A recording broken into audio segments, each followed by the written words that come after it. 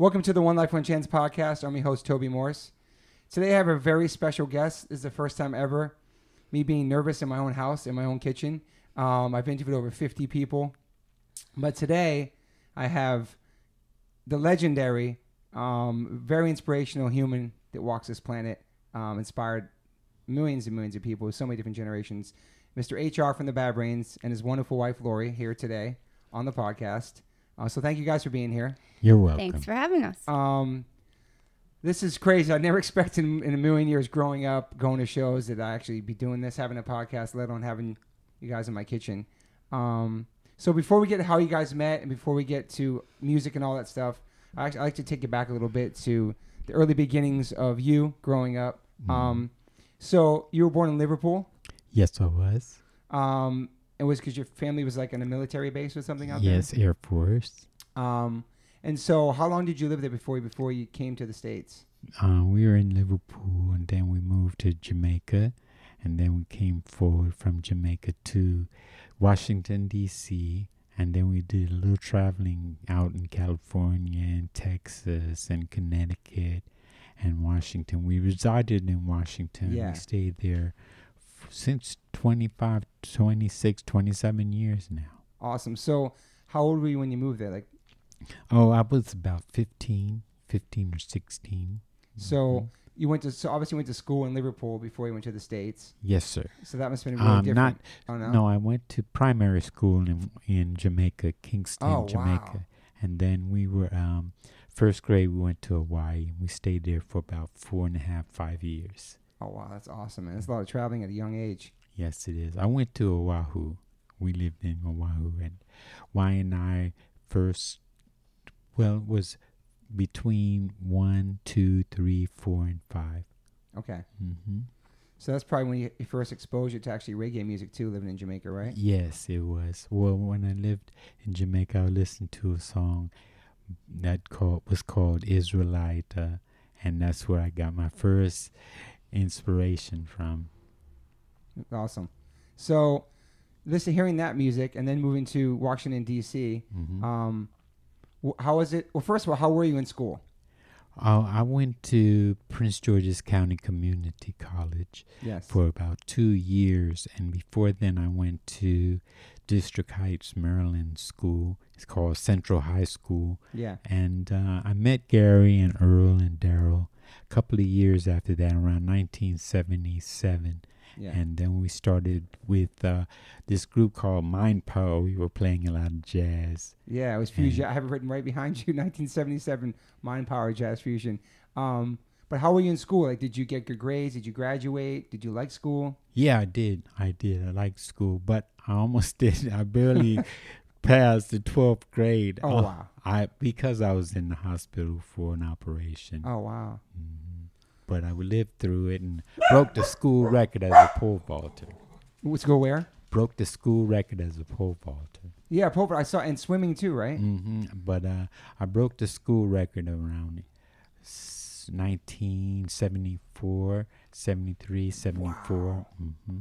So what got you into that? How'd you find out about that? Well, I was living in New York at the time, 14 and 15, and I had a beautiful coach in pole vaulting named Mr. Harrison. Okay. And that's where I got the inspiration from, Mr. Harrison. That's awesome. So at one point, were you thinking about doing that as a professional career or trying to go Olympics or something? Or were you trying to... Yes. Doing it? Yeah. Yes, sir. As a diving entrepreneur, and I was working, and my coach went to my mother and said, please let him stay here and go into the Olympics because he's a nice diver. And wow. She said, no way, I'm taking him with us to Washington, D.C. So it was a bit of a letdown, but I met some very nice people. Yeah, that's amazing. How many people know that about you? Were you into gymnastics too? Because you've been known to do backflips on stage. So is that maybe where that came from? Yes, sir. That's awesome. That's awesome. So very athletic. Your grades were okay. You barely made it out of high school. Was your exposure to punk rock and music, was it when you were in high school? No, Okay. It was when I dropped out of college. and then I was introduced to Gary, Daryl, and Earl. Okay. And I met them when I was around 16 or 17 years old, and they were a bit younger than me. Daryl was 14 at the time, Okay. and Gary and Earl were about the same grade, say about 15, 16. And you met Sid. I met Sid at around 77, like 77. I said. And there he introduced us to punk rock. We listened to a lot of his music that he had, the Ramones and Yeah. Billy Idol and people like that, you know? Yeah, that's awesome. So the like, Slits. oh yeah. Yeah. So had you just only listened to like, what type of music were you in leading up to that? I guess few like jazz and stuff like that and reggae. And before you heard punk, was it like when you first heard it, was it shocking to you? Was it exciting to you? Yeah, it was shocking, Yeah. but I could see that there was something missing, and that's where the Bad Brains Foot first got their first chance to play. We were introduced to Hilly Crystal. Yeah, it's New York, yeah. 1984, 1980, 81, and Mr. Hilly Crystal had a alternative play on Mondays. He would let the alternative bands play. And so he was the one who got you guys your first show? Yes, sir, he is. And what In year New was- York. Yeah. We were doing a bit of shows in the backyard and in the basement, and we played a little clubs at like Hard Art and another place called Morgantown and Adams Morgantown. Yeah, yeah, yeah. Madams, Oregon. Yeah. Madam's Oregon, okay. Yeah. That's awesome. So, wow. So you first exposed to punk. You played your first show. What was that? Do you remember your first show? Were you nervous? Yes, sir. Yes, sir. We were nervous. Yeah. We didn't know how we were going to be taken, but people were very receptive and very honest and clapped and said, "Wow, you guys are really fast, man." Really fast. Yeah. And then we went to Studio 9. And we played at Studio 9, and they wanted to know if we would like to go down Central Avenue and play in the Central Park. Wow. And that's what happened with that. And then a lot of kids heard about us. Yeah. Because that's way before the internet, way before any of that, just word of mouth on the street. You know what I mean? Sir. Like, I already talked, yeah. Because so you started catching a buzz, and people started hearing about this band. Yes. And John Joseph had mentioned like going on tour with you guys in the early days. Yes. And people would not really know what you guys look like. They didn't know you guys were African Americans, and you're playing in some of these southern kind of rednecky towns and showing up, and they're like, they didn't know what to expect when you got just seeing you guys and putting the name with the faces sir. and stuff. Like, Yes. it's crazy because there was no African Americans doing that type of music back. You're the first originals and only, I think, to this day, like came out with your style. You know what I'm saying? Like especially in like a very small subculture of a scene. You know what I mean? Yes, sir. So why was it you guys played so fast? What was inspired? Because Ramones aren't fast. This group called the Dickies. Of course, Dickies. Yes, awesome. Yeah, and we listened to their music. After Ramones, we heard a song called Bad Brain, and they used to do it, the Ramones. And then after hearing the Dickies and a few other groups, Black Flag, yeah.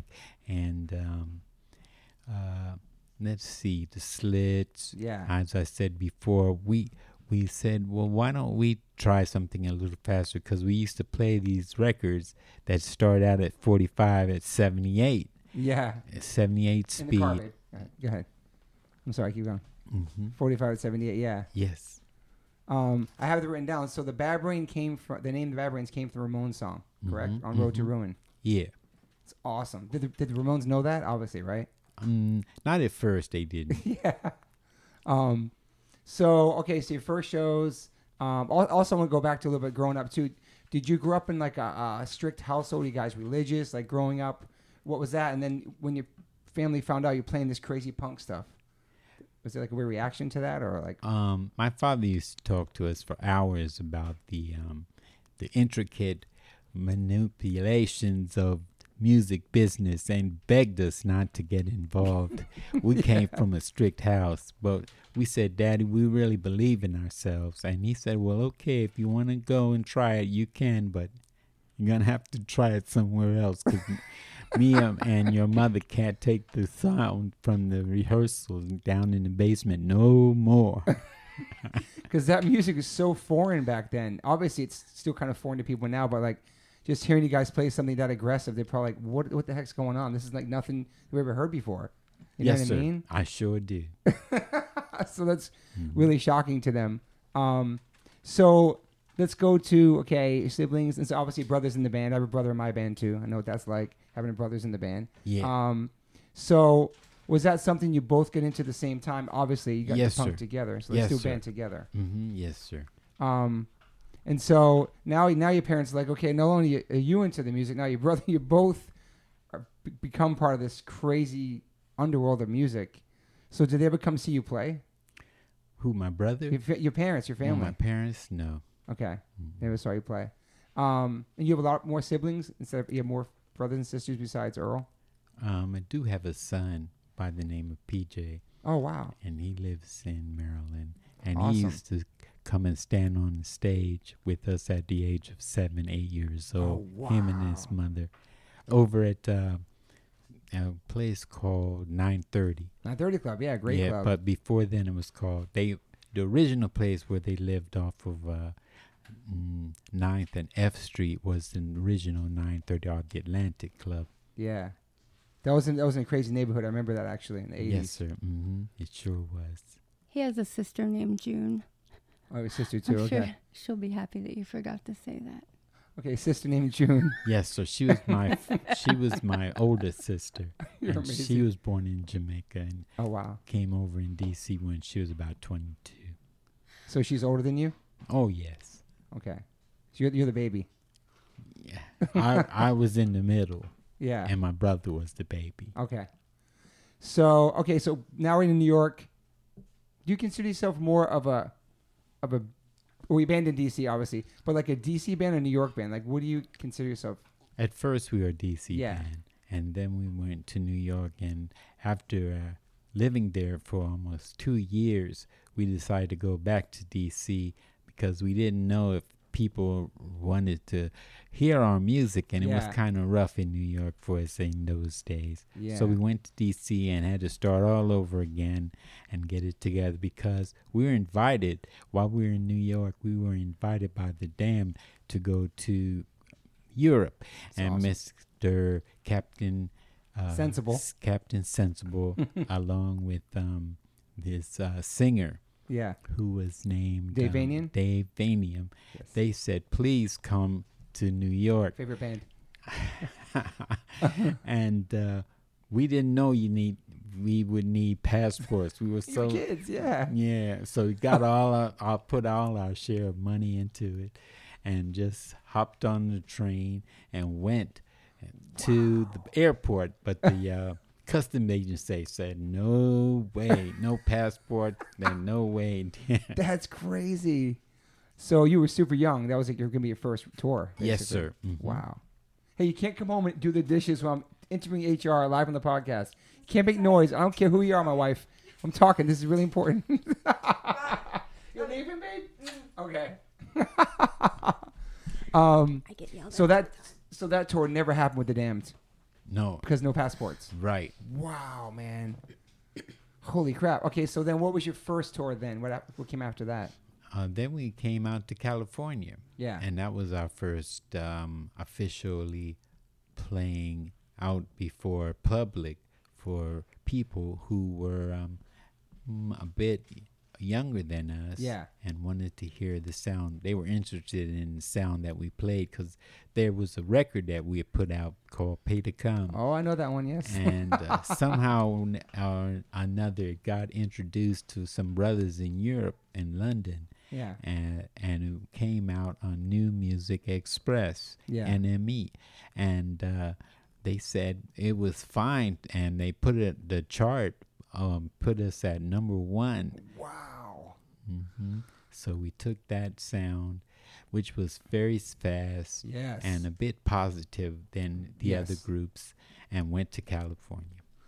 All right, so there's so much I need to talk about, but you just mentioned positives, so that's why I have Think and Grow Rich right here. Yeah. So this is on that topic, so don't forget about it. Also, all right, PMA attitude. Yes. Everybody that knows me knows that I was inspired by the Bad Brains for positivity and PMA, but Yes. they're originally inspired by Napoleon Hill. Right. Think and Grow Rich. So my question to you is, did you get into this philosophy by Napoleon Hill before Bad Brains or during the Bad Brains? Before, a little bit before. That's what my father. One day I was watching TV and just laying around, and my father said, "Go read a book, man. Get yourself together." And he said, "There's a book on top of the refrigerator that I'm going to let you have my permission to read."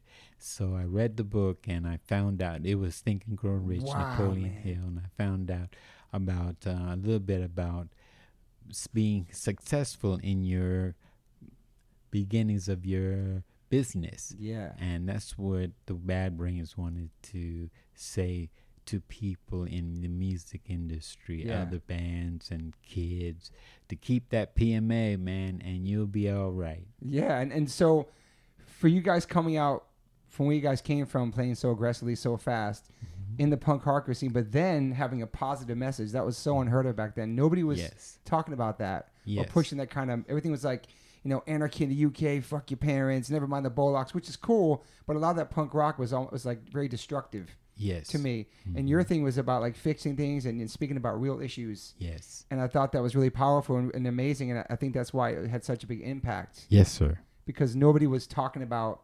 positivity. Right. It was cool to be negative and angry and aggressive. You know what I mean? And like, I do. and you guys were very aggressive, Yes. music wise. Yes. But then you have this message of positivity that's Yes. so powerful. So yeah, I mean, not many people know Napoleon Hill is that he's the one behind your inspiration. Yes, sir.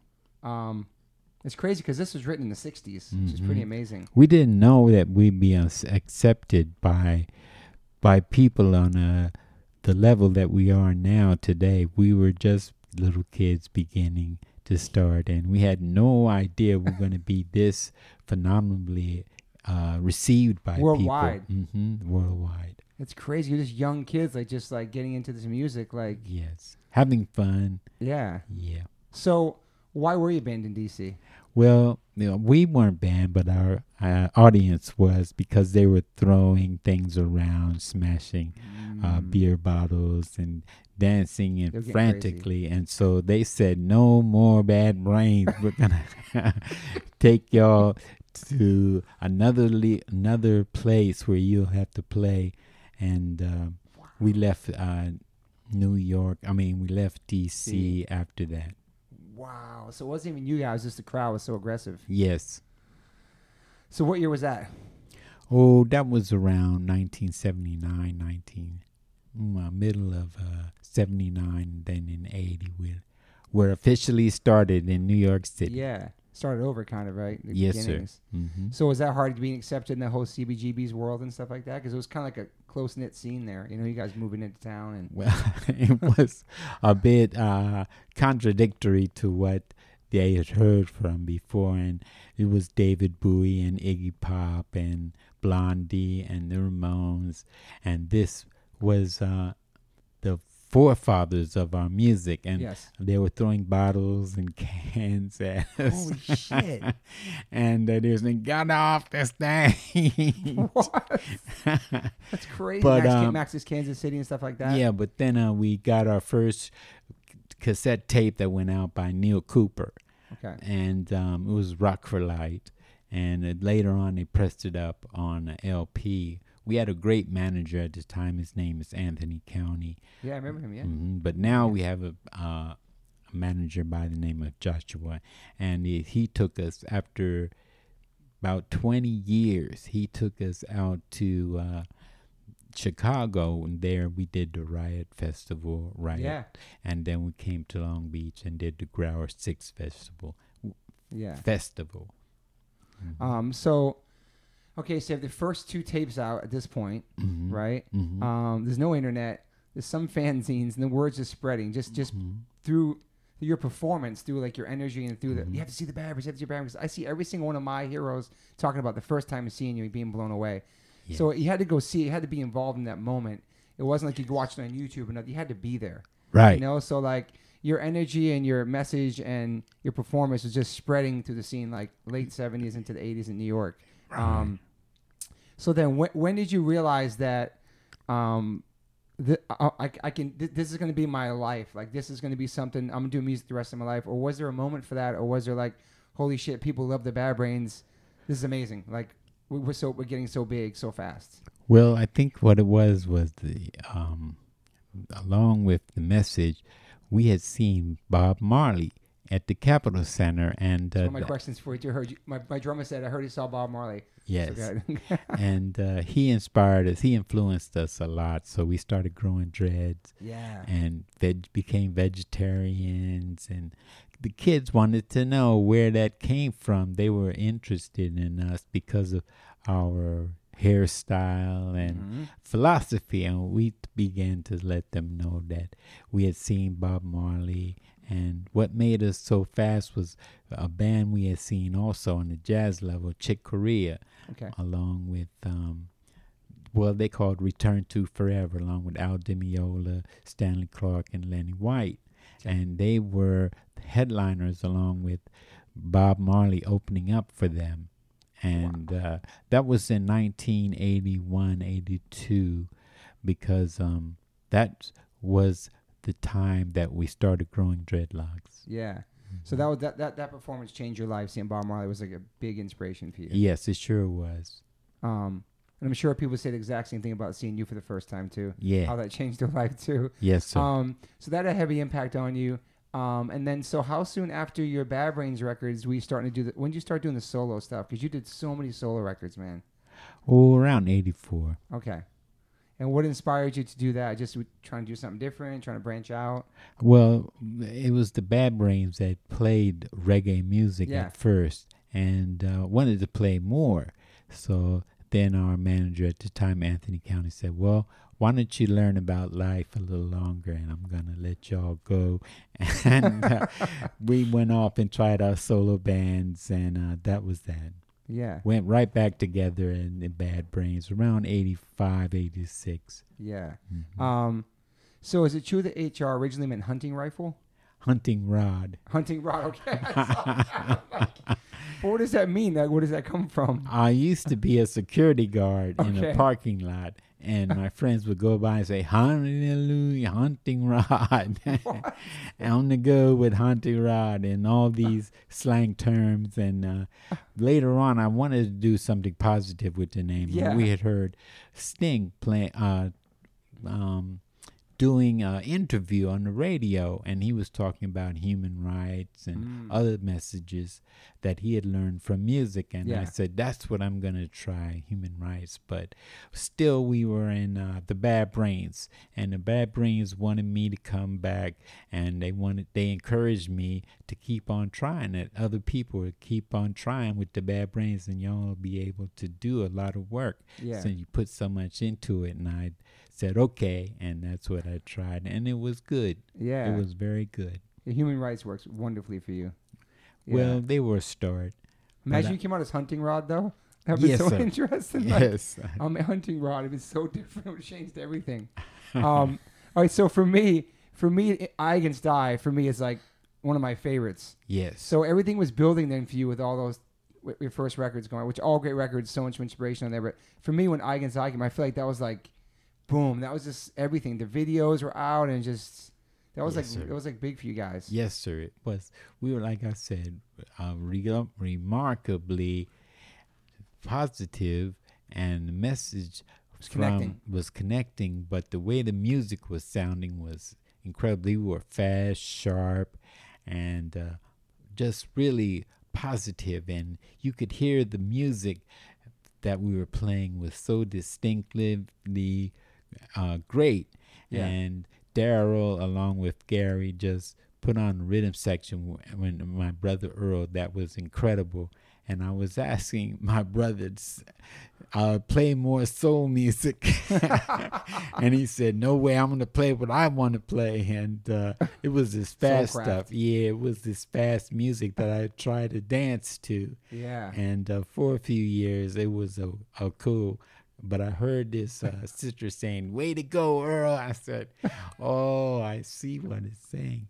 And I stopped doing all this erratic force of dancing. And I came down from that. A friend of mine, Paul Bichau, who now has been putting on a movie for about 20 years of all the local bands, and he's going to be doing the first premiere of his show and by the AFI people, American Film Institute, and then later on the next day he's going to be showing it at the Hershon next to Smithsonian Institute. So he invited me and my wife to come and see him, and we said sure, we'd like to see him, and he said he's been working on it now 20 years. Wow. It's a documentary about all the music. You guys are in there and stuff. We were into it. Yeah. So Eye Against the Eye had more like, it wasn't just fast, it had more breakdowns and grooves. It was more like mosh it up vibes. You know what I mean? It seemed more heavier in a sense too. Yes, sir, it was. It was raw. It was really raw. But I feel like that record really put you guys on a different level. Yes, sir. It went from not just being like underground hardcore, it went to be like, I don't know, more not just people who heard you more, was more out there, you know. Whatever label was on was pushing it really well. Yes, sir. Yes, sir. The videos. And then when Quickness came out too, it's another favorite of mine. That was super heavy. Yes. Really heavy vibes. Yes, sir. What inspired that from just playing just fast? I know you did fast hardcore punk and then reggae stuff, but then it seemed like just the more grooves. It seemed it got groovier and more like you could dance to it better for you actually on stage. Yes, sir. Yes, sir. What was the inspiration of that? Like the more heavier vibes, you think? I think it was just the way the group wanted it to sound. They were getting older, more mature. You can hear it in the music. And at first we were playing just raw sounds from a 2-track that we had in our room. And there we did Black Dots. Wow. And later on we started playing in the big halls, big arenas, and we wanted to have a versatile sound. So the group went into a rehearsal studio, and they just really put their best into it, and decided that they would do more intricate parts, and have this stop and go sign that would be accepted by the youths. And so we wanted to bridge the generation gap between the youths and their parents. So that's why we did a little of the songs that we did were more mature, and you could hear it in the sound. Yeah, for sure. One song that stands out on the records that probably most talked about song is Sacred Love. Yes. Like, that was really recorded in jail. You know that. Yes. What jail were you in, and why were you in jail? DC jail. Which is really rough, I heard, yes. Yeah. We we later went to Occoquan out in Virginia. And one day, not Gary, but our manager, Anthony, had came to us with a great idea of recording the vocals onto the band through the telephone. Crazy. And he said, would you give it a try, HR? And I said, sure, I'll give it a try. We were picked up, for me and my brother, for I don't like to talk about this. You don't have to. Don't want to. I'm trying to avoid it, but we were picked up for possession of marijuana. Okay, yeah, which is nothing. Thinking about that now, with how it's legal everywhere, like you got picked up for. Okay, anyway, so that happened. Okay. Yeah, and they found 56 by nickel bags under my Is that a lot? seat. Yeah, it sure was. I know nothing about it. It's 56. Okay, wow. And so that back then that's massive. That's like a big deal. Yes, sir. And the kids really loved the music. They thought they liked the vocals, Mom. They were just intense, but the vocals were amazing. Yeah. Mm-hmm. How many takes? Is that one take on the phone? Just one recording? Yes, sir. Mm-hmm. Wow, man. I just got goosebumps. It's so powerful, that song, and just so creative, and doing it from jail. It's crazy. Mm-hmm. How long were you in jail at that point? Was it a couple of days or something? Oh, about 33 32 days. Wow. Okay. Because I was thinking, like, why can they wait till you get out to do the vocals, but you're actually in there for a long time? What had happened was the fellas that later declared their my possession of the group my brother was driving the car of the pair of us, and they said that they only introduced to the courts a declaration or an acknowledgement of finding 3 or 4 bags. And when my brother said, well, what's going on here, because it was a little bit more than that, and they let him go on a technicality. Wow. And he only had to do couple of days. Oh, wow. So 33 days. Wow. Was it the last time dealing with that crap, right? Moved on. No, I kind of was a stubborn dude, and about half a year later, I gotten picked up again by the authorities. Oh, wow. And had to do some more time. Wow. So it wasn't until you were rebellious. Yeah, it wasn't until the third time that I gotten into trouble by the authorities again, and the judge said, well, if I hear you one more time make a mistake, one more time, I'm going to put you in jail for a whole year. And then I said, oh, I see. I better get my stuff together, man. Yep, and that's what happened. How old were you then? I was about 28, 29. Wow. So you're in the Bad Brains. Obviously, that was during that record. That's crazy, man. Mm-hmm. Wow. So yeah, you're still touring, and then when you're home, that happened to you, and then you go back out and back in the Bad Brains again, and then try to stay away from trouble and stuff. Yeah. Were you kind of like were you a wild kid growing up? Yes, sir, I was. I was a little bit ahead of my time, and I wanted to try things differently than other people. Yeah. And that's how I was thinking about the music, and would put my message into the sound, and would let them know through my music what was the pros and cons of life. Yeah. And you lived it. Yes, sir, I lived it. So when do you remember you first starting to write songs, like get inspired? Did you do poetry? You writing stuff in school? Like when did you start writing things down to make songs? Oh boy. Well, the Bad Brains, that was in 79, 78.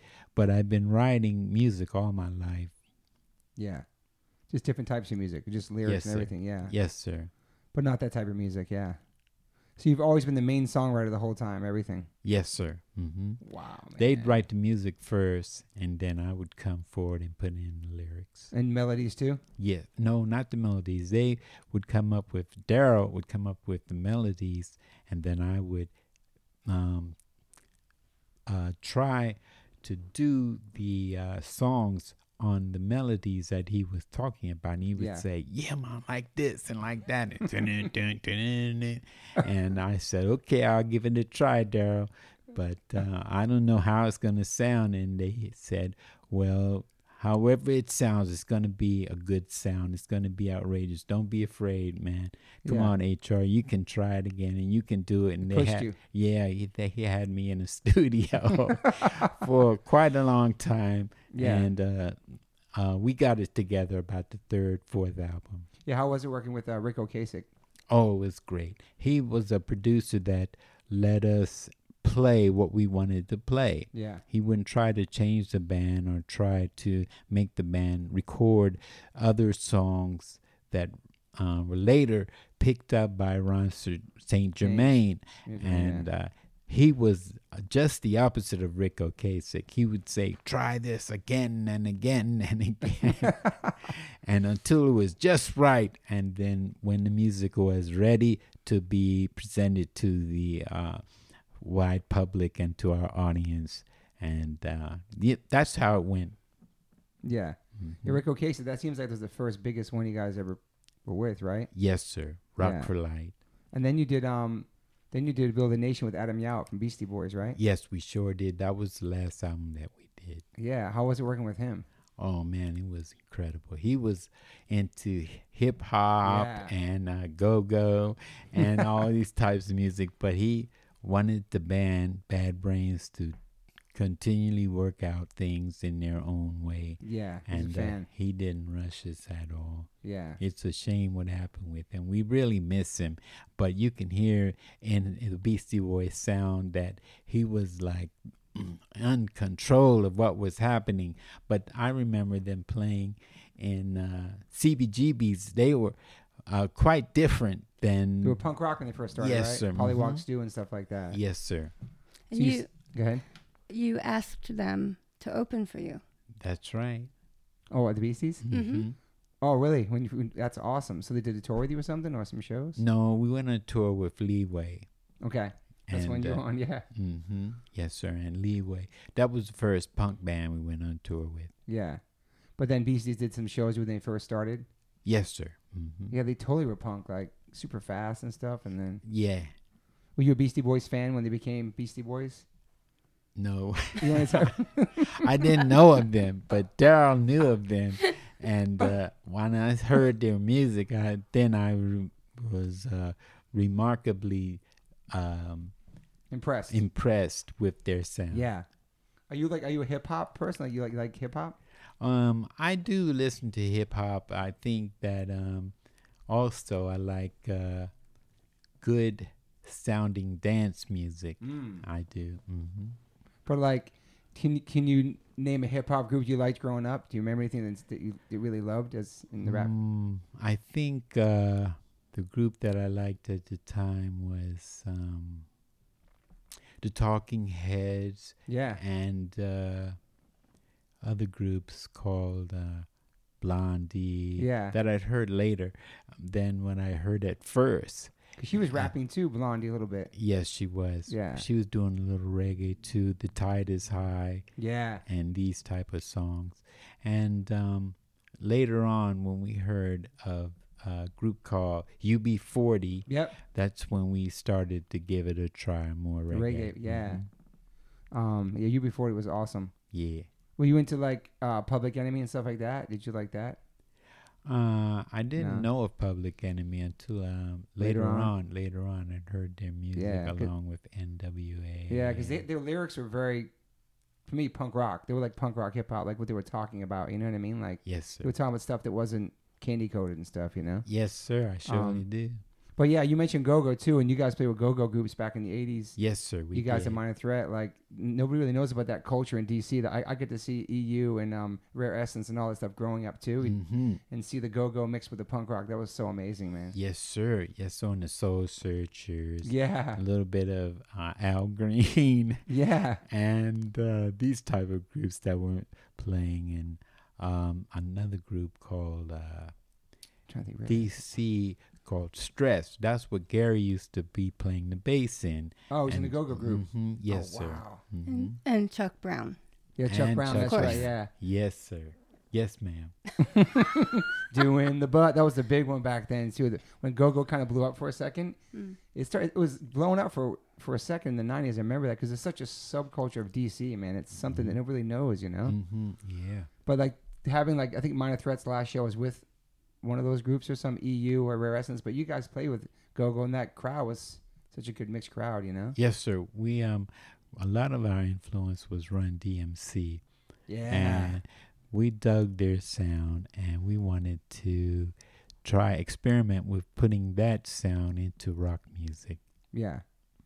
Did you guys ever experience racism in the scene as being African American punk rock band in that? No, Yeah. not at all. It was more a combination of kids that did support us and did like us, and the older generation too, the hippies that had been around for 1960, 1961 through 66 and 67, and they would listen to our music and say, what is this? And we would say, well, it's just a combination of punk and reggae, and just give it a listen and you'll like it. And so people started liking the 60s again, and we said, well, that was a trend, and if you really like that, well, listen to this.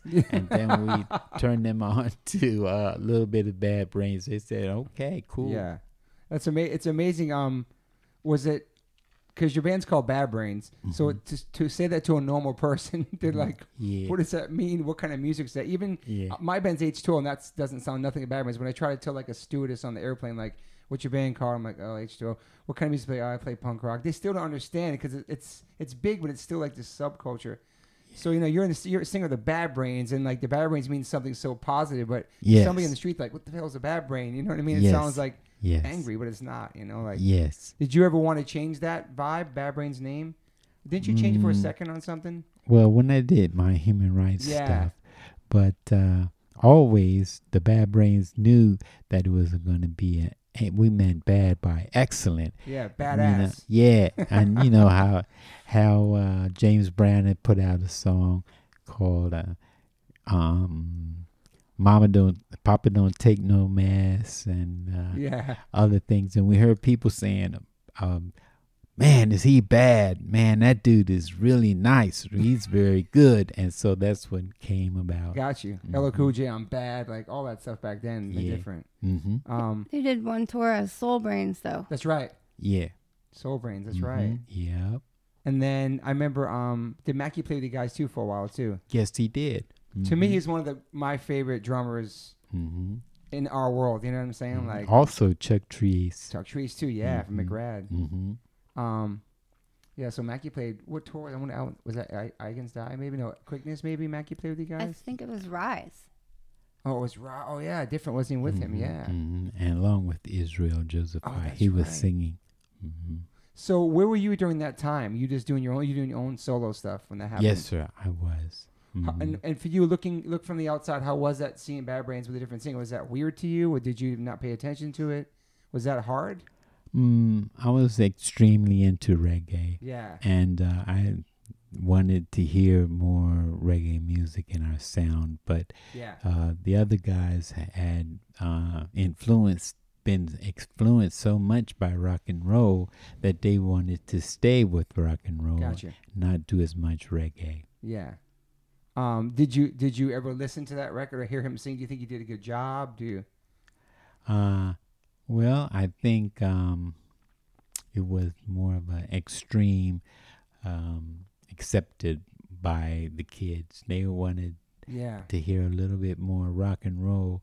But then they said to me a few years later, well, play the music that you love and don't worry about it, HR. We'll dig it. And we just want y'all to play what y'all like to play the best. Yeah. Do you feel like there might be a Bad Brains tour one day? Yes, sir, we did. No, in the future, maybe. Yes, we did. Okay. So maybe that would happen in the future. But right now, you focus on your solo stuff and all that stuff. Yes, sir. Yeah. That's the rest of my notes. I have more stuff up there. Okay, I want to talk about you guys meeting too. But I have a question from Moby. My question from Moby is, what kind of advice do you have for young people? Well, the advice that I have now is to don't give up and to keep the faith and believe in yourselves and just keep trying, and eventually you'll have your own original sound, and then just take that out to the public and see where they're going and see what they like when they listen to it. And that's what they did. And certain songs they liked a little more than other songs, so they just stuck it out with the songs that they loved. Yeah. Were you ever concerned about writing songs to please the fans, just writing songs to please the Bad Brains? Like the subjects you guys talked about, and then the lyrics and stuff you guys wrote. Some of it was controversial, some of it wasn't. But you did what you got. You did what was right for the Bad Brains, and then if the kids liked it, they liked it. You didn't try to ever appeal to your audience. Well, like I said, there were songs that we knew they understood. And yes, we did stick it out with our own original sound, too. Yeah. I think you inspire people, too, like to be more open-minded into reggae and stuff. Like bringing that into the hardcore community, I think that inspired a lot of kids. Yeah. Because some kids might, I heard of Bob Marley. But when you guys are playing hardcore, then you're doing reggae, too. Yes. They have no choice if they love the Bad Brains to actually watch your set and hear the vibes. You know what I'm saying? Like. Yes, sir, I do. So you brought that spiritual, positive vibe into hardcore, which before I think was a really kind of macho kind of element of just a bunch of you know what I'm saying? It was just the vibe wasn't. It was aggressive and awesome, but you guys brought some shit. You guys can play a fast song, kids can go crazy and stage dive. Then we're gonna play a reggae song, you guys can relax, Yeah. take a rest for the next song before you stage dive. You know, you Yes, guys sir. had like it was like a roller coaster of emotion. Yes, sir. Yes, sir. We also remember the disco, the bands like Village People and Duran Duran and groups like this were playing sounds that we didn't dig, man, and it just wasn't happening, you know. Yeah. They were saying disco sucks Yes, I and remember stuff like that. And they said, don't you all play no disco, whatever you do. We said, no, we won't play any disco. Yeah, so even back then, like you heard stuff. Yeah, that's crazy. I remember all Mhm. the disco suck shit, man. That was so nuts, man. Yeah. People hate it so much. Back then, yes. So, is there any show that any one of your shows that stands out to you as something that was the most amazing show, or I don't know, something that all your shows are great, but Yes, one sir. particular show? Well, I think recently when we played at the Chicago at the Riot Riot Fest, Fest. was for me, that was incredible because I'd seen so many people that had dug the sound. But then before then, I remember playing a show with Bad Religion and the Beastie Boys. Wow. And other groups like this, Wu-Tang. Wu-Tang? Yeah. Wow. And that was a show that I always would remember. Yeah. Mm-hmm. This is a perfect segue because Bad Brains has such an impact not just on hardcore and punk, but hip hop. Yes, sir. Like Ty Dolla $ign. I'm Yes, sure you're sir. friends with him. I see him all the time with Bad Brains stuff on, and like you see Yeah. like different rappers wearing your stuff, Yeah. and bands like Rage Against the Machine covering Bad Brains, or No Doubt.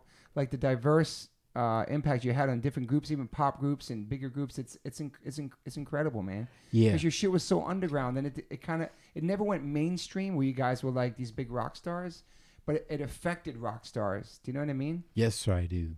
That must feel so good to have that message just impact that many people, diverse people. You know, it's Well, it was a punky reggae party that yeah, we knew what was going on, and we felt that we could take hold of the whole music sound, and we gave it a try, and that's just what happened. It was for us a little extreme, though, to know that people liked it on that big of a level. yeah. And we said, well, wow, look at this. And I remember wanting to go off on my own, and Daryl and Gary was like, and Earl was like, come on, man, sign with these labels. And I said, nope, I don't trust them one little bit. They're trying to get us to sell out. And that's what made me go off on my own and come up with more original reggae. Wow.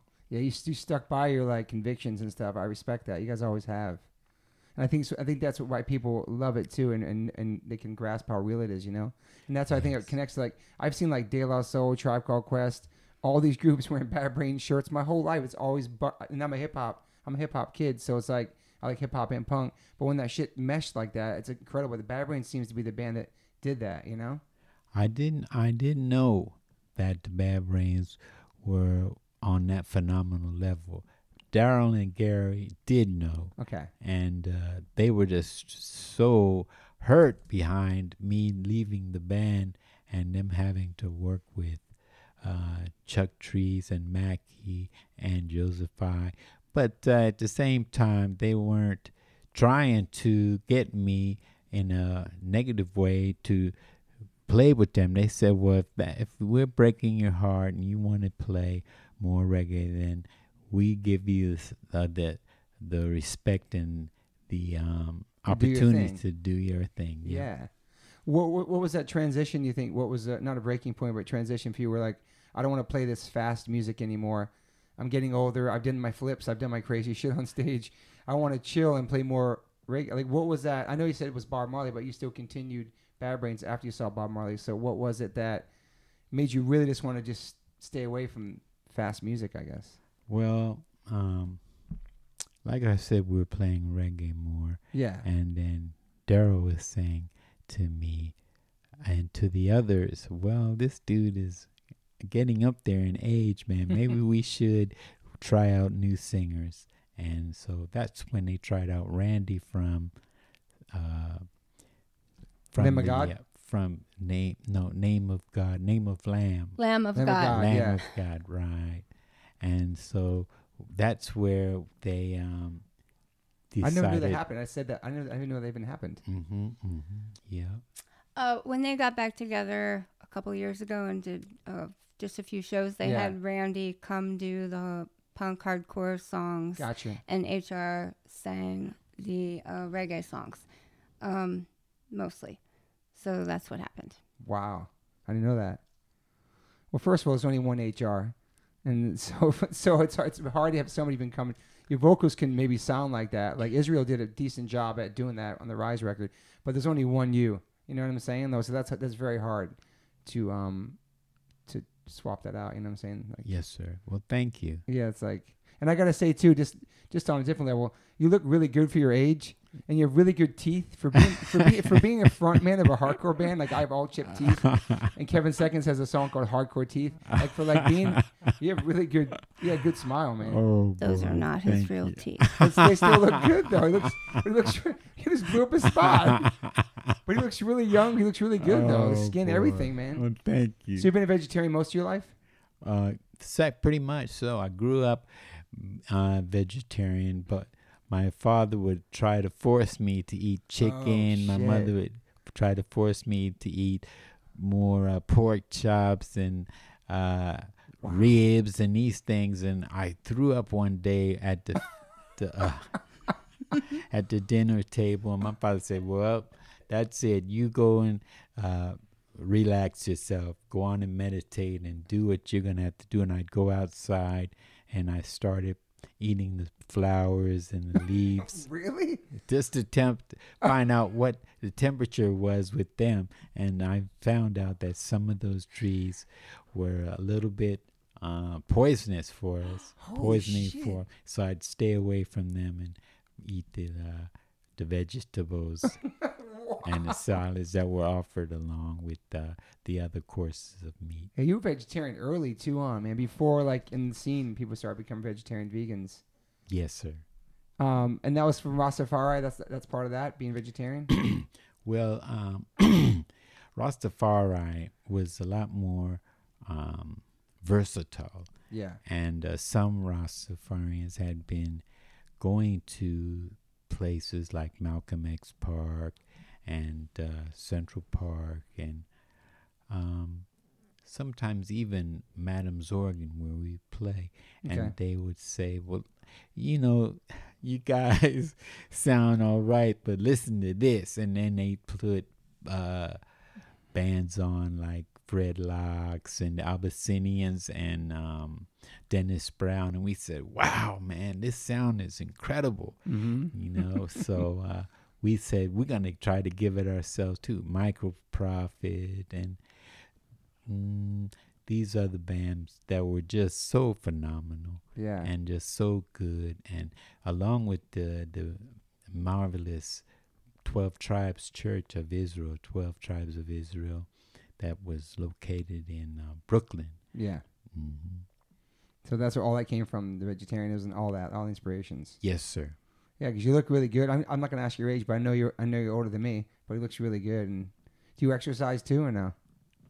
Yeah, I do a little bit of, well, not now, but I did at first do Yeah. a lot of lift weights. Oh and, wow. Because you always really like. running and Yeah. yes, sir. And think you can still do a backflip or no? No, Do you remember the last time we ever did one on stage? Can you remember even what year that was or no? No, I don't remember. Yeah. All right, so we covered a lot of the Bad Brain stuff. Okay, let's see. I'm looking up there on my notes. Then we're gonna get into you guys now. You guys met in what, 2012 or something? Yes. And how'd you guys meet? Angelo Moore was Fishbone, much respect. yeah, from Fishbone, was going Greatest. around taking the Fishbone documentary had just come out. He was going around to different cities and they were showing it in Yeah. the theaters. So he came to Baltimore, and that's where I lived because I'm from Maryland too. Nice. And I went to that, and afterwards he was playing at this little place across the street called Metro Gallery. Yeah. So I went there with one of my friends just to see Angela Moore because I love Fishbone. Yeah, and Fishbone's awesome. I had heard from someone that sometimes HR would show up at Fishbone shows, and but I didn't know HR lived in Baltimore, the same city Were you a where I Bad was Brains living. fan too? I was a very big Bad Brains fan. Yes. Awesome. Definitely in my top 3. Nice. And so we're watching Angela Moore on stage, and then this Rasta man walks in the door, and I said, "That's HR. Oh my God!" And then he You walked. saw that smile. Go ahead. He walked by me, and we met eyes, and then I don't know. He ended up getting up on the stage, Doing a song or something. doing yeah. a few songs, and the friend who I was with knew someone who HR knew, so I got introduced to him. Wow. And she was saying that during that time HR didn't. I think he felt kind of burned by women, so he didn't talk to women very much. But we went. I can relate. I can tell you a story. Anyway. Yeah, I mean, everyone has a period in their lives where they don't just trust don't the trust opposite sex, right? Yeah, totally. So, there was going to be an after party, and I'm not the kind of person that ever goes to after parties yeah. or anything like that. But I thought, well, I might have a chance to talk to HR some more, so I'm gonna go. And he showed up, and we ended up talking a little bit. We were dancing together. And the same friend who had said that he, didn't really talk to women too much, she started crying her eyes out. She was so happy to see him. So happy. Yeah. Meeting a woman. That's awesome. And it was really cute. And of course, he's a pretty fascinating person when you first meet him. So I just kind of started showing. I made friends with some people who were kind of looking out for him, and I started showing up where I knew he was going to be. You stalking him? No. Oh, great! That's a great way to put it, Toby. Thanks. I'm just kidding. You were into him. You want to see him again. Let's say it like that. You're hoping to bump into him again somewhere. Well, yes. It's all good. It's true love. Yeah, and so I would show up, and then he'd do a double take because he didn't know I was gonna come there. And pretty early on, he started telling everyone I was his wife. I was like, "Whoa, dude, wait, no." That shit. That's my wife. But after a few months, I came around, and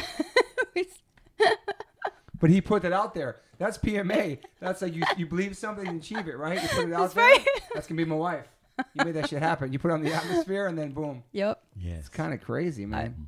I never thought of it that way, actually. You know what I'm saying? That's yes. what I can see and believe we can achieve. Yes. That's a PMA power right there. That's yes. right. Yes. That's awesome. And so, wow. Okay, then when did you guys get married? How soon after that? Okay, so we met in December of 2011, actually, right before I turned 40. Okay. And we got married the next October 31st. Sick. Okay, awesome. So less than a year later. It's awesome. And so she's had a major impact on your life. Oh yeah. I feel. She had heard about the reggae group that I was playing in. Yeah. And we fell in love at first glance. It's awesome. Because we had met in this old army.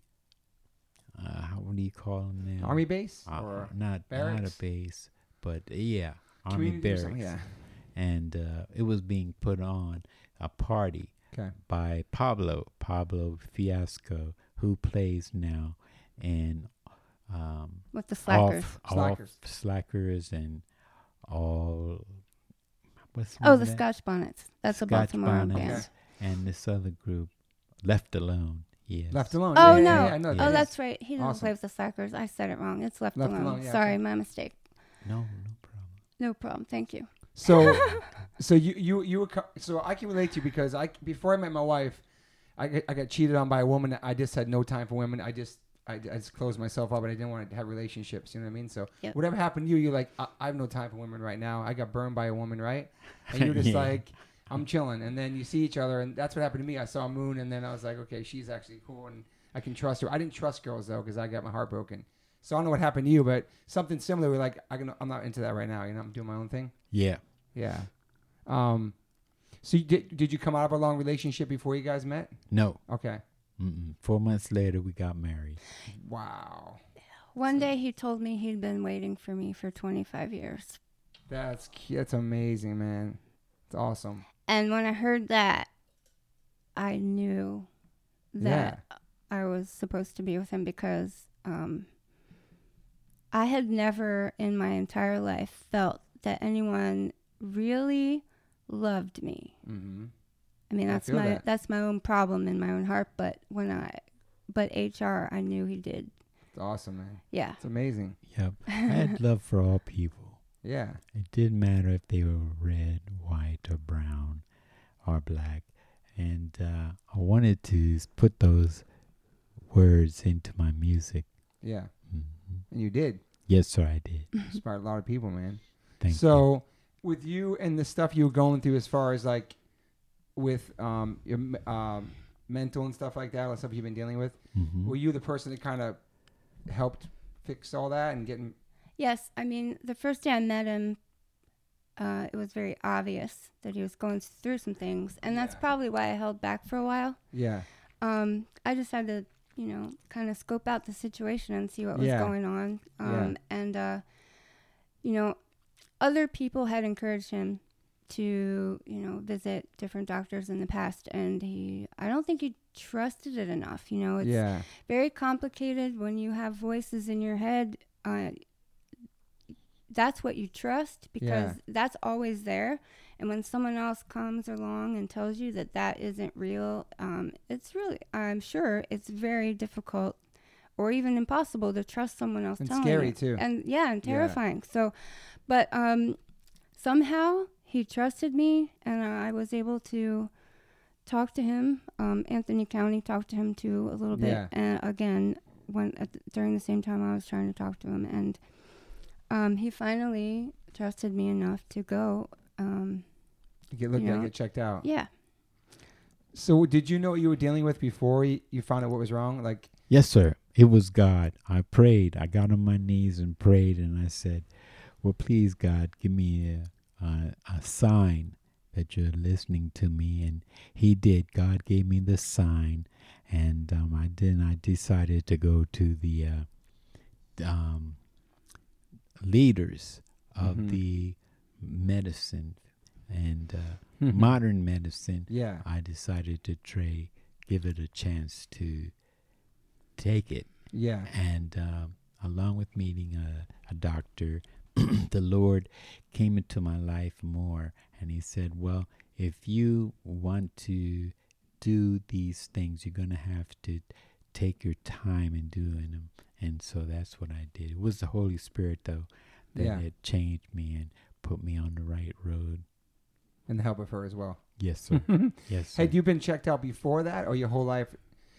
Like, have you known, like, is your whole life you've been having issues, or you never, or was you, since you got older, was like, what do you think, when did it start, or what do you think, it's not been your whole life, right? I mean. Well, it had been in 1988 that I went to Jamaica, and shortly after that, around 1990, that was when I decided to check it out and give it a try, encouraged by my wife. And she then said, well, if you go and try, it may just work. Try a little modern medicine and leave the drinking and the smoking alone. And that's when I said, what? Oh, man, I'm going to have to leave. I missed that.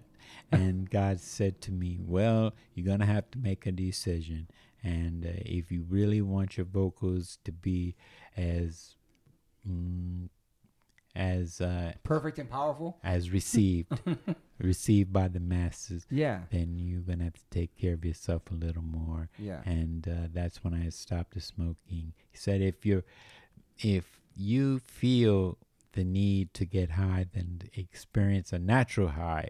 And I began to listen to more music, people like Jimi Hendrix, wow, and the Curtis Mayfield, yeah, and the Impressions and Delphonics, who also were received on a phenomenal level in the 60s.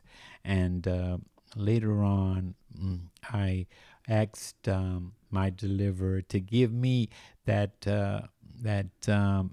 ability to find out what's going on with these people. And God said, well, I'll show you the way. Just keep on trying and know thyself and know what you know, and God will help those who help themselves. So I've been introduced to the Holy Bible through Think and Grow Rich. yeah, And he was talking about how Jesus Christ and Moses and these other prophets had explained to their followers that they can reach a redemptive level, and that they can hold on to the truth and be received and through the mercy of God.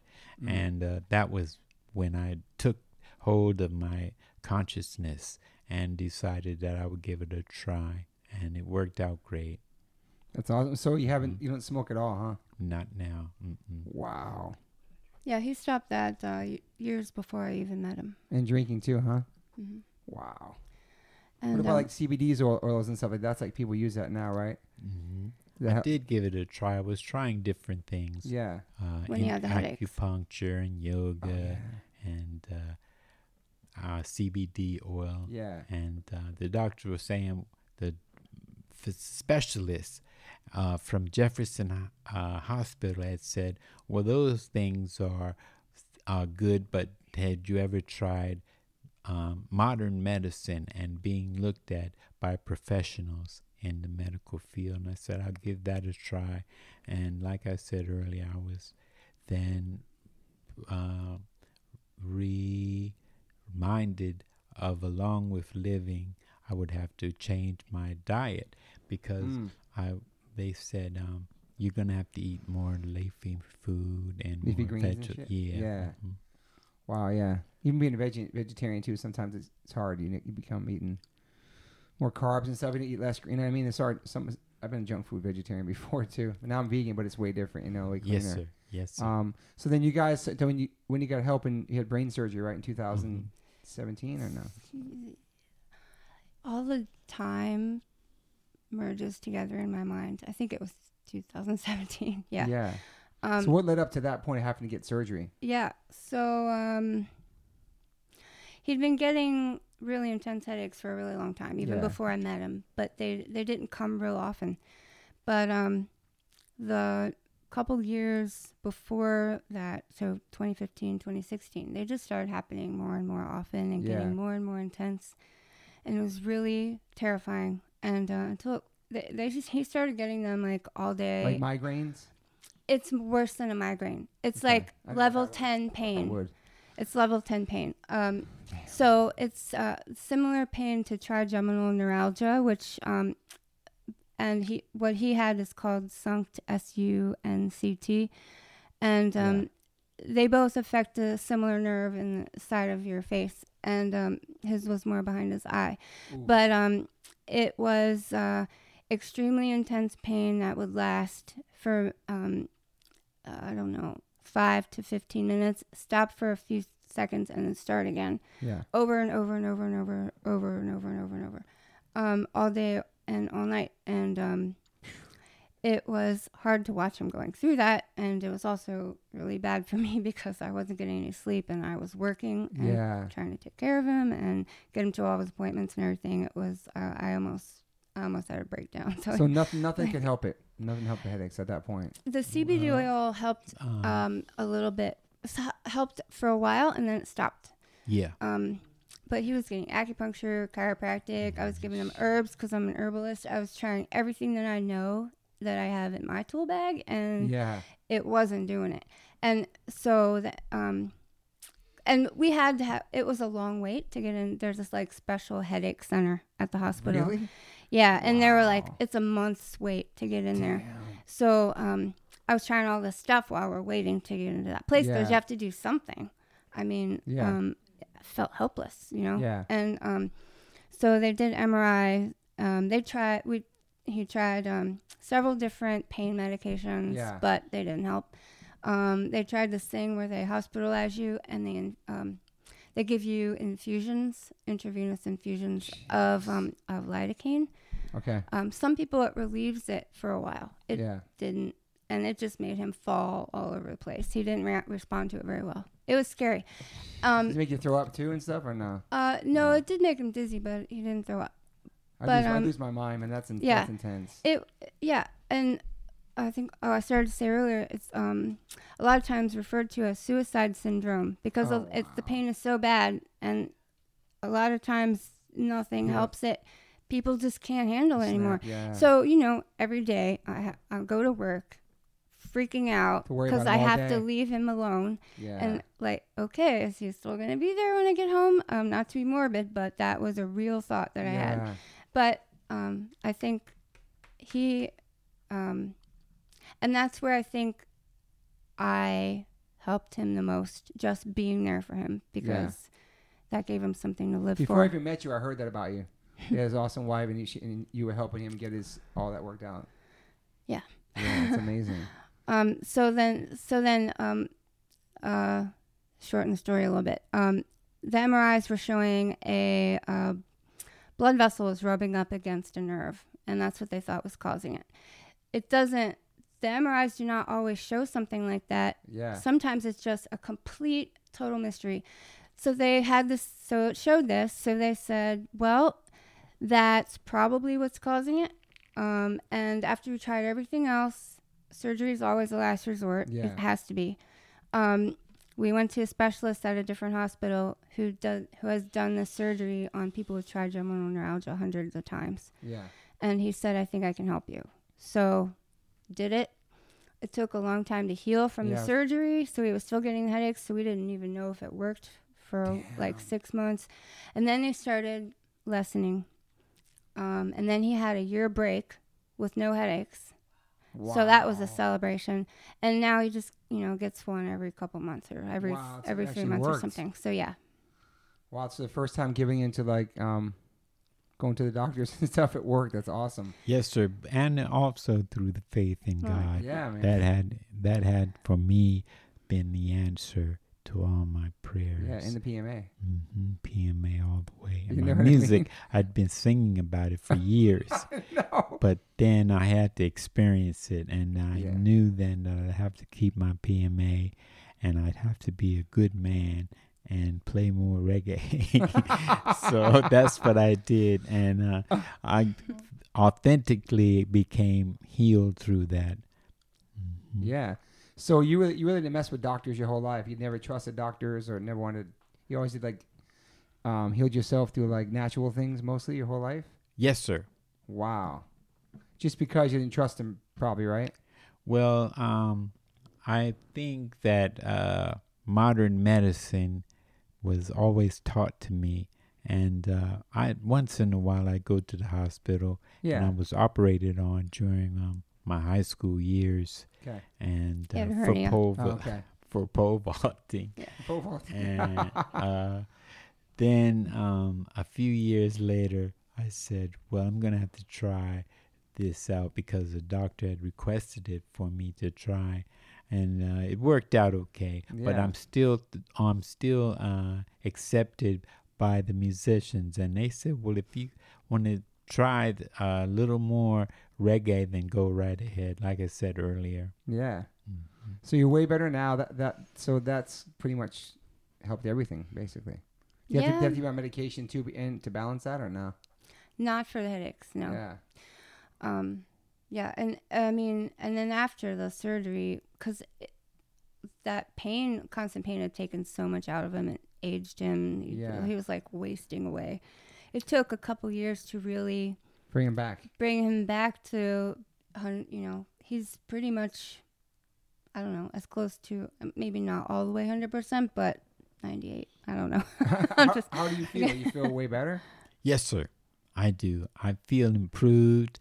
I feel non-pain as much, and really none at all. And I'm so thankful for that experience, because at first I didn't know what was happening to me. I didn't know what was going on, but until I got professional help, that I do accept that faith in God more, and I'm just so glad that it's over with, you know, and that part of my life is done.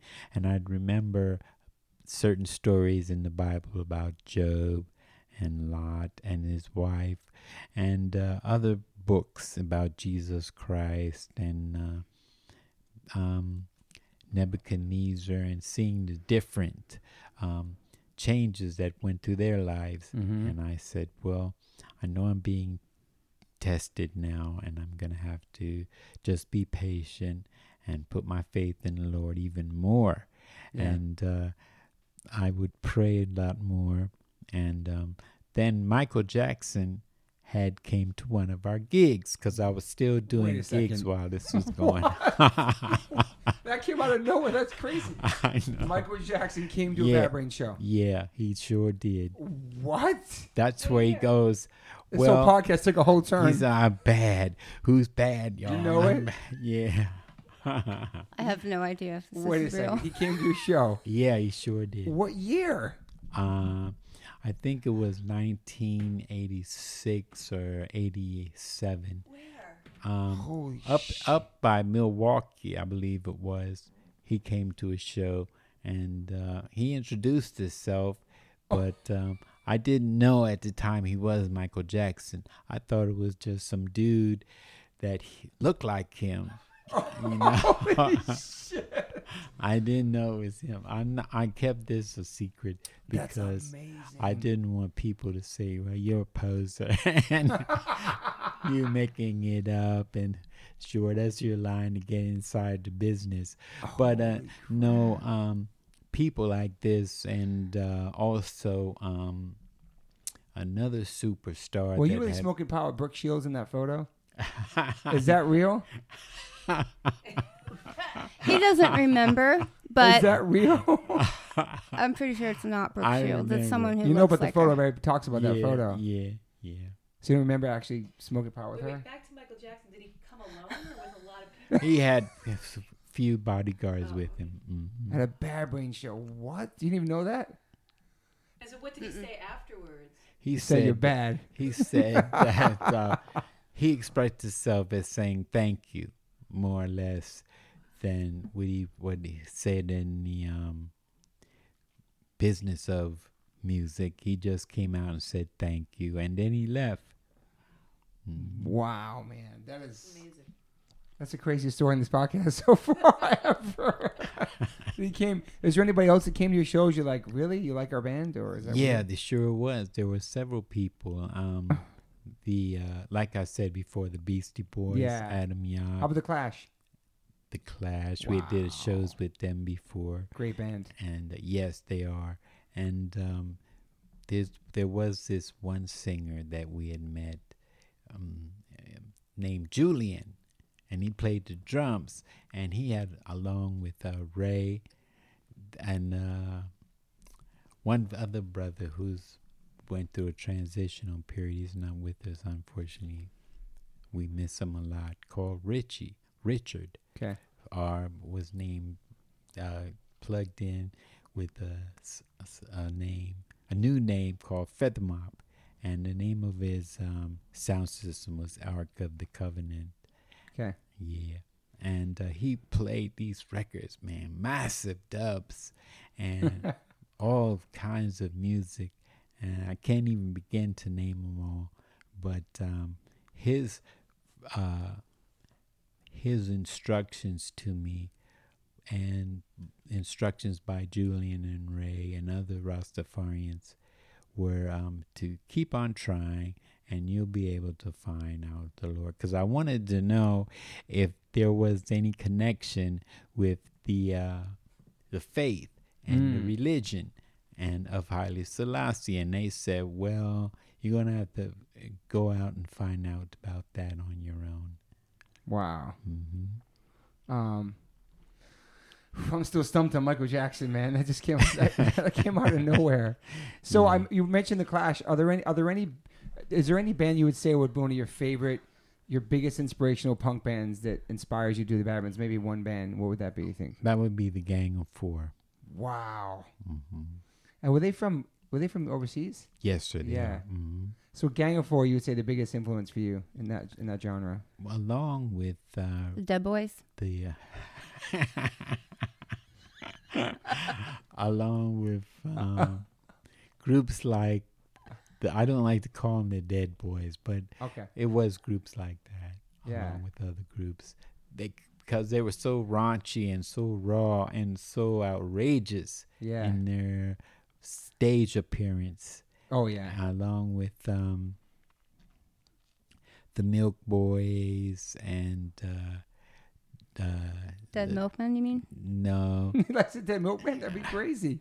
and That's from Philly, right? Yeah. the Dolls. The Dolls. Oh, the Dolls, New York Dolls. Yeah, Yeah.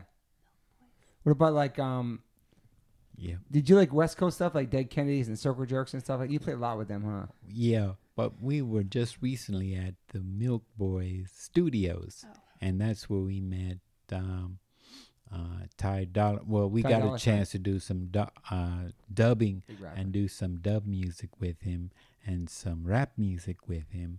And he wanted me, Ty Dolla said he wants me to do an intricate part in his music at a certain part of this sound. And I had met Ty Dolla before then at the TLC Club. TLA. TLA in Club. Philly. Yeah, yeah. And he played a showed out ceremonial song show along with his wife Awesome. His and girlfriend. his girlfriend at the time, and he said this is where we traveled to, and he had his phone with him, and he was showing me different pictures, and I said, wow, this really nice. And anyway, I asked him, I didn't want him to feel embarrassed or put on the spot or anything like that, but I'd recognized his stage presence, and I also recognized what was so attractive about him and his style of music. And I said to him later, would you like to collaborate with some music with us in Philadelphia? And he said, yeah, man, talk to my manager and we'll see if we can get it together. Wow. And there we were in the Milk Boy Studios Huge rapper, in Ty Dolla $ign. Philadelphia. Yeah. It was cool because I see him with a Bad Brains patch. I put down his jacket and stuff. Like I saw him at the movie premiere here Yeah. for your documentary. Mm-hmm. Yeah, he came to the whiskey show in March, and he talks openly about how he listens to Bad Brains before every gig. Wow. That's how he gets pumped up and ready. That's amazing. And that's like such a. He's younger than us, obviously. That's a Yeah. different generation Yeah. Yes, sir. of like massive hip hop artists that's Yes, connected to your music from 30 years ago. Yes, sir. That sums up everything here, like the power of your music and how it impacted people from all generations, man. Yes, sir. It's really awesome, man. Yes, sir. It is. So do you have any daily routines?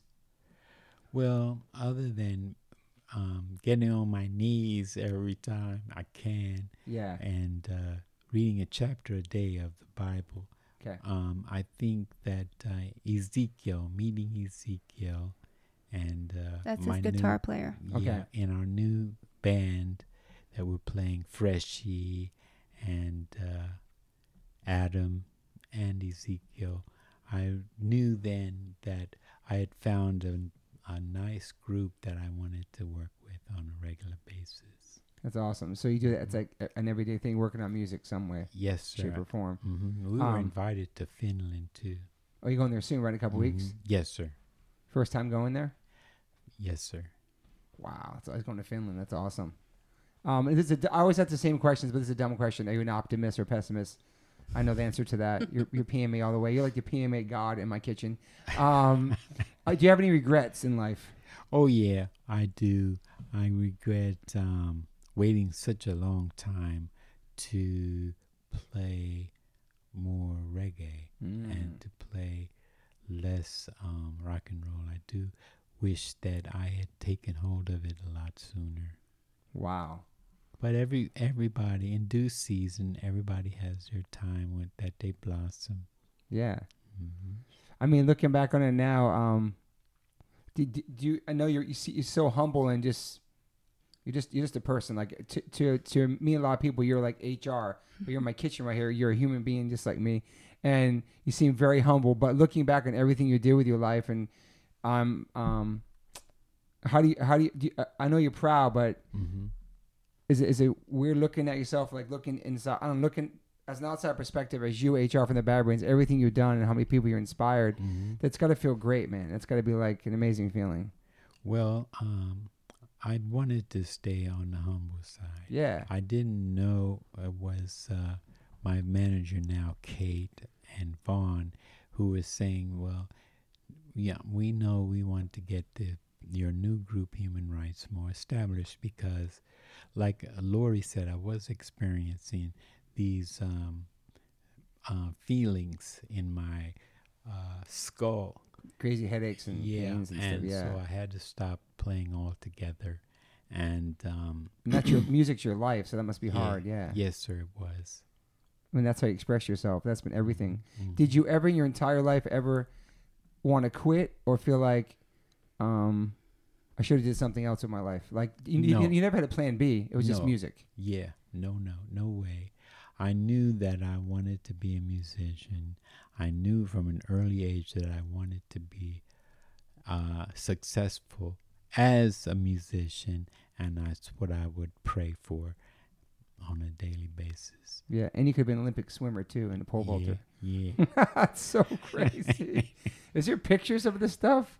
Yeah, there is. There's gotta be an awesome picture. I'm like, Yeah. it's so cool. There's a few pictures of the pole vaulting that are shown in the documentary. Oh, that's right. I'm in that doc, yes, you are. Yeah. That was a crazy story because And thank you so much. Of course, I was honored to be there. We words. played with you guys in Japan. We played at 4 a.m. I don't know why the set time was so late. People were jet lagged, and I remember De La Soul played the same song twice because it was so jet lagged. And then, yeah, like if you didn't see the documentary, Finding Joseph, it's an amazing documentary, and Howie Abrams helped put the book together for you. It's amazing. But yeah, like me and my wife was so exhausted. We're coming towards the elevator. Elevator opens up. You might have like a guitar. You had something on your head, something crazy at that moment. Yeah. And the elevator doors opened. And we didn't want to, we were like so tired. And you looked at us and you said something to us. We're like, holy shit. And then we turned around, we followed you. And we got into the Sprinter van. We went to the show and we watched you guys play. Yes, like sir. all the Japanese kids were like sleeping on the barricade because it was 4 a.m, waiting for you guys to go on. It was such a weird set time.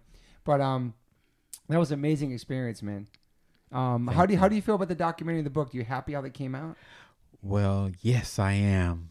But certain things put me in a perspective of, I can see now how the change to them was so enigmatic. And Yeah. it was amazing, along with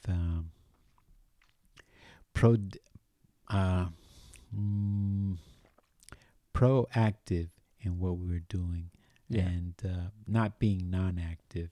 And so I wanted to put out an album that would touch everybody's souls and everybody's heart, to help them. After I became healed, going through this modern medicine vibration, I knew that I want to help others of the unprivileged. Stuff you've been through and Yes, inspire them and show what you went through. Yeah. Yes, sir. I feel like they showed a whole different light to you as a person, everything you've been through, because obviously there's rumors and things heard about HR, this and there's like these myths about HR and what he's been through. But to see the movie break it down to actually what really happened to you, Yes. that was really important, I think, to tell your story. Yes, sir. And I think it definitely inspired people to deal with stuff like that. Mm-hmm. So I think one that was of those people was Henry Rollins. He gave us a ride to New York in his van. And back in the day? Yeah. Wow. Oh, shit. And that's where we met Henry. And later on, he became the lead vocalist of Black Flag. Oh, yeah. And he then went off into his own band. Yeah, Rollins And band. then he did poetry. And Acting, he does everything, Yes, man. sir. I was acting. Was asked by a disco jockey, would I please put out a book of poems? And I said, well, I'll give it a try. He said, yeah, man, you can make it. Stig is his name. And he works for Rancid Radio up in Colorado, I believe it is. Or no. He's in Washington State now. Yeah, he's in Washington State. I'm trying to think. Fact checker here. It's awesome. Yes. It's good. It's glad you're here. Mm-hmm. Always. That's so Rollins and you were super tight. Him and Ian MacKaye, they both speak highly of you. Like, Yes, sir. like seeing you for the first time, becoming your friend, those shows. That's awesome. You continue Yes, to stay sir. friends with Rollins, man. Yes, sir. Yes, sir. Oh, you're a Minor Threat fan? Oh, yeah. They're one of the Yeah. greatest. That's my Yeah. top, man. My top for Mhm. sure. I remember when they used to come see us, and they started a group called the Teen Idols. Yes. And then changed their name to Minor Threat, and then changed their name again to Fugazi. Fugazi's another great band, man. Yeah. Excellent band. All the stuff he's done. I mean, I've been straight edge my whole life because of Minor Threat as a kid. You know, Yeah. changed my life, man. Yes, sir. So yeah, those are big impact bands. I think we covered everything on here, man. Oh yeah, do you have any Netflix shows? Do you guys watch Netflix? Yeah. Yes. Like, what's a Mhm. normal life for you to like? Do you guys watch TV shows together? We're Yeah. total homebodies. Yeah. Yeah, we do. A lot of times what I'm interested in and what he's interested in are completely different, but we do sometimes watch things together, but we are really, really different from each other. We You guys like watch Game of Yes. Thrones or something? No. no. Me either. No. I don't watch that either. No. Mm-mm. But trying thank to you, think. Toby. Thank you, man. Thank you very I'm much. psyched to have you on. And thank you, Miss Toby. Miss Toby. You guys have pets? All right, DJ. Cool. Yeah, we do. We got have two cats. cats. Name what are those cats Oh named my God. again? Are you serious? Yeah, man. Tigra and Naya. And Naya. Yeah. So you're cat people, not dog people. I love dogs. I really do. I wanted to get a dog, and he didn't really want to get a dog. But now we kind of travel a lot, Yeah. and cats are easier. Yeah. I'm hoping one day to really more settle down in a little cottage and have a big garden and a dog who's my love best that. friend. That's what I really want. But I don't know if that'll ever happen because I'm married to a rock star.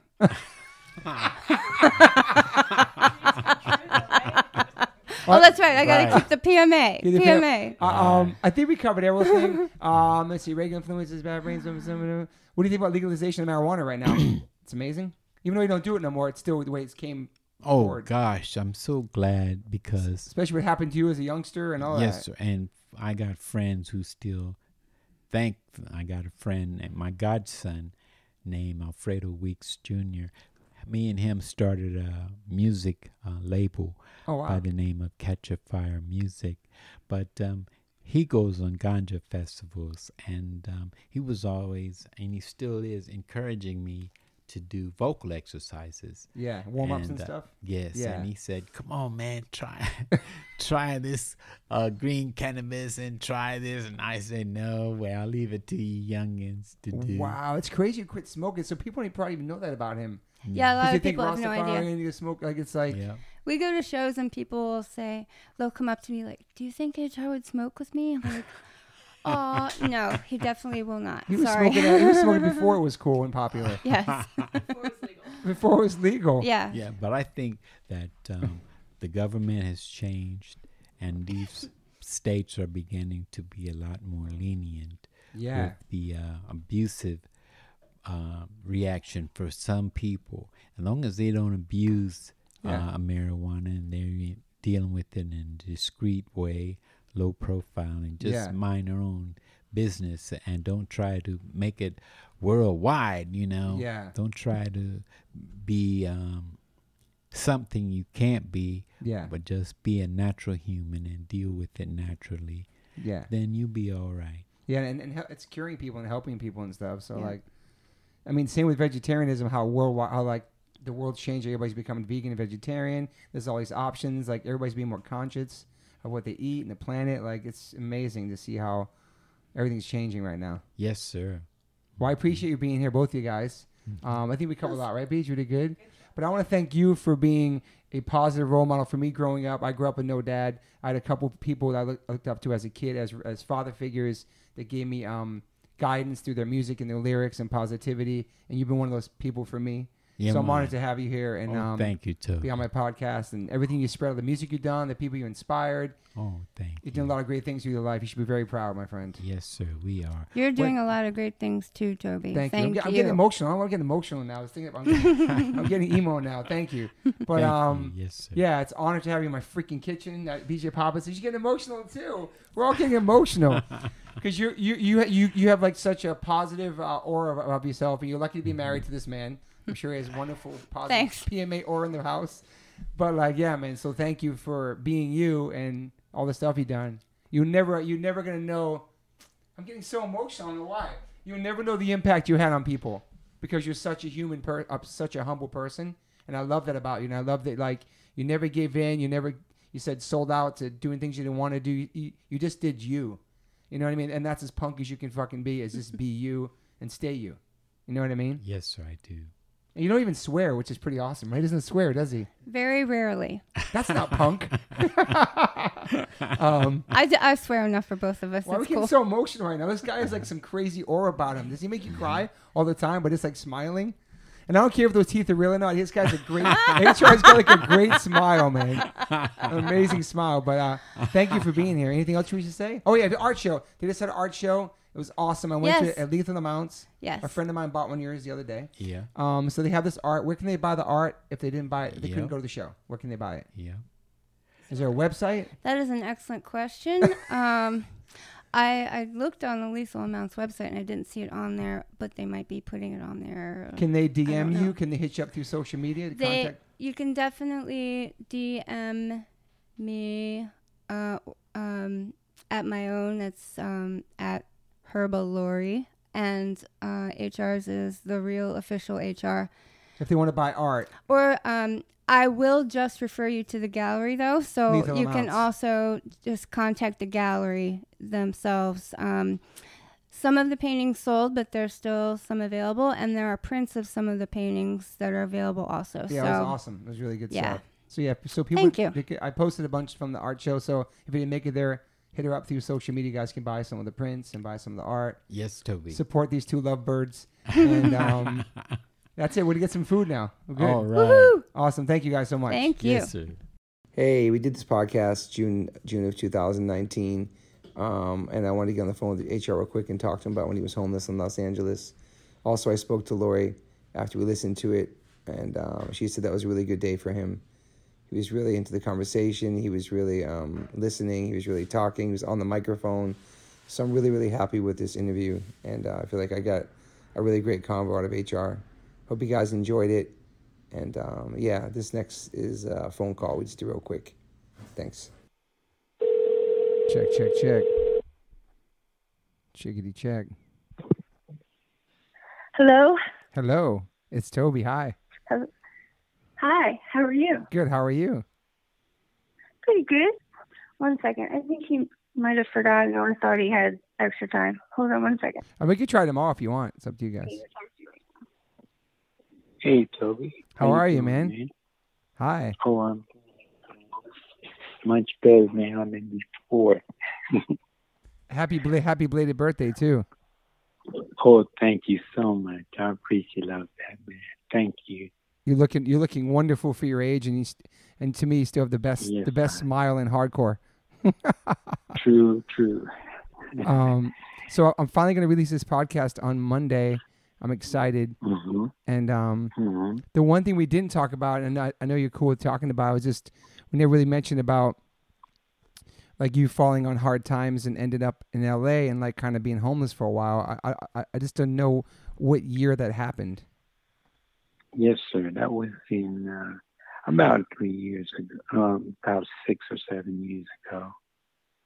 And you would and you were in LA pretty much by yourself out here, right? Yes, sir. I sure was. And how does that like for me, you're HR and I have you like on this pedestal as a human from the back brain, just everything you've done. Like how does that happen? How do you fall upon such hard times? Like how'd that happen? Well, it was pretty rough. I think it happened when I went out to LA. I was under the impression that things would get better for me, and little by little they did. But and I think it was through the year 2003, 2004, we had went to human rights. We had went to Japan on the Yeah. And we came forward from that, and I had a few extra dollars, and so I went over to a friend's house, and he gave me a check, and with that check it was $8,000, and I was able to live for a little while in hotels, but it ran out, and so I found myself homeless again, and it was pretty rough. Like I said, I was popping around, moving around from lunch ports to backyards, and people would tell me, "No, you can't stay here. You have to move." Yeah. And it was pretty rough.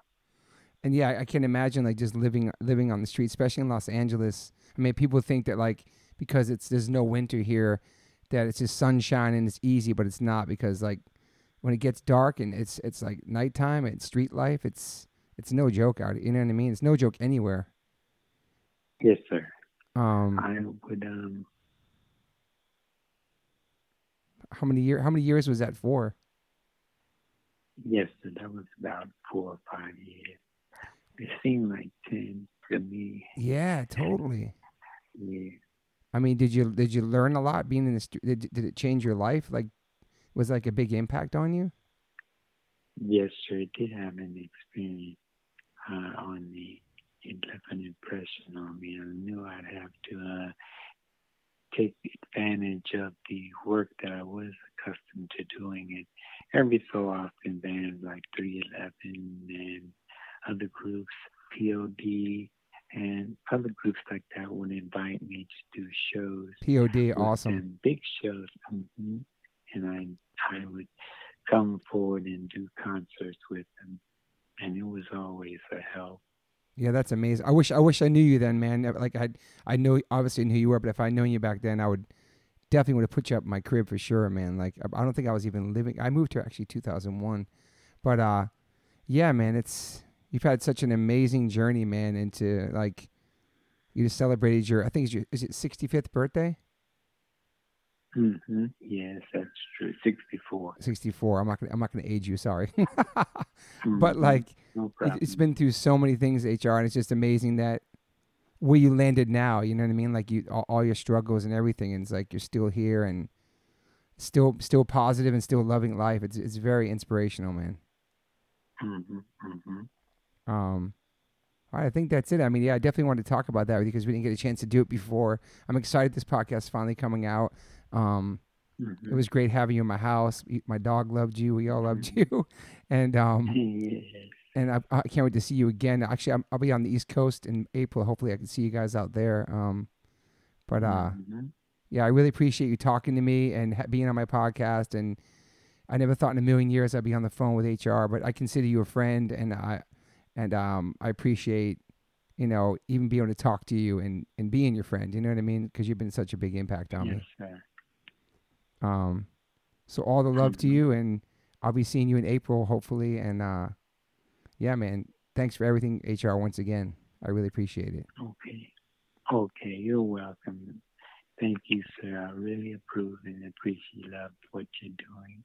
Thank you, And man. keep up the positive vibes. You'll be all right. Everything will work out. Yeah, I'm doing my best. I learned from you, man, so I'm doing my best. Yes, sir. Yes, sir. Keep that PMA. And remember that Christ is with us, and the Bible, he shows us the right path to take. So it's good to keep that in mind. But thank you very much. Appreciate love what you're doing, and thank you again. Thank you very much, Toby. Thank you, HR. Great talking to you, man. Okay, it's great talking to you. Talk to you soon. Bye-bye. Okay, bye-bye. Bye.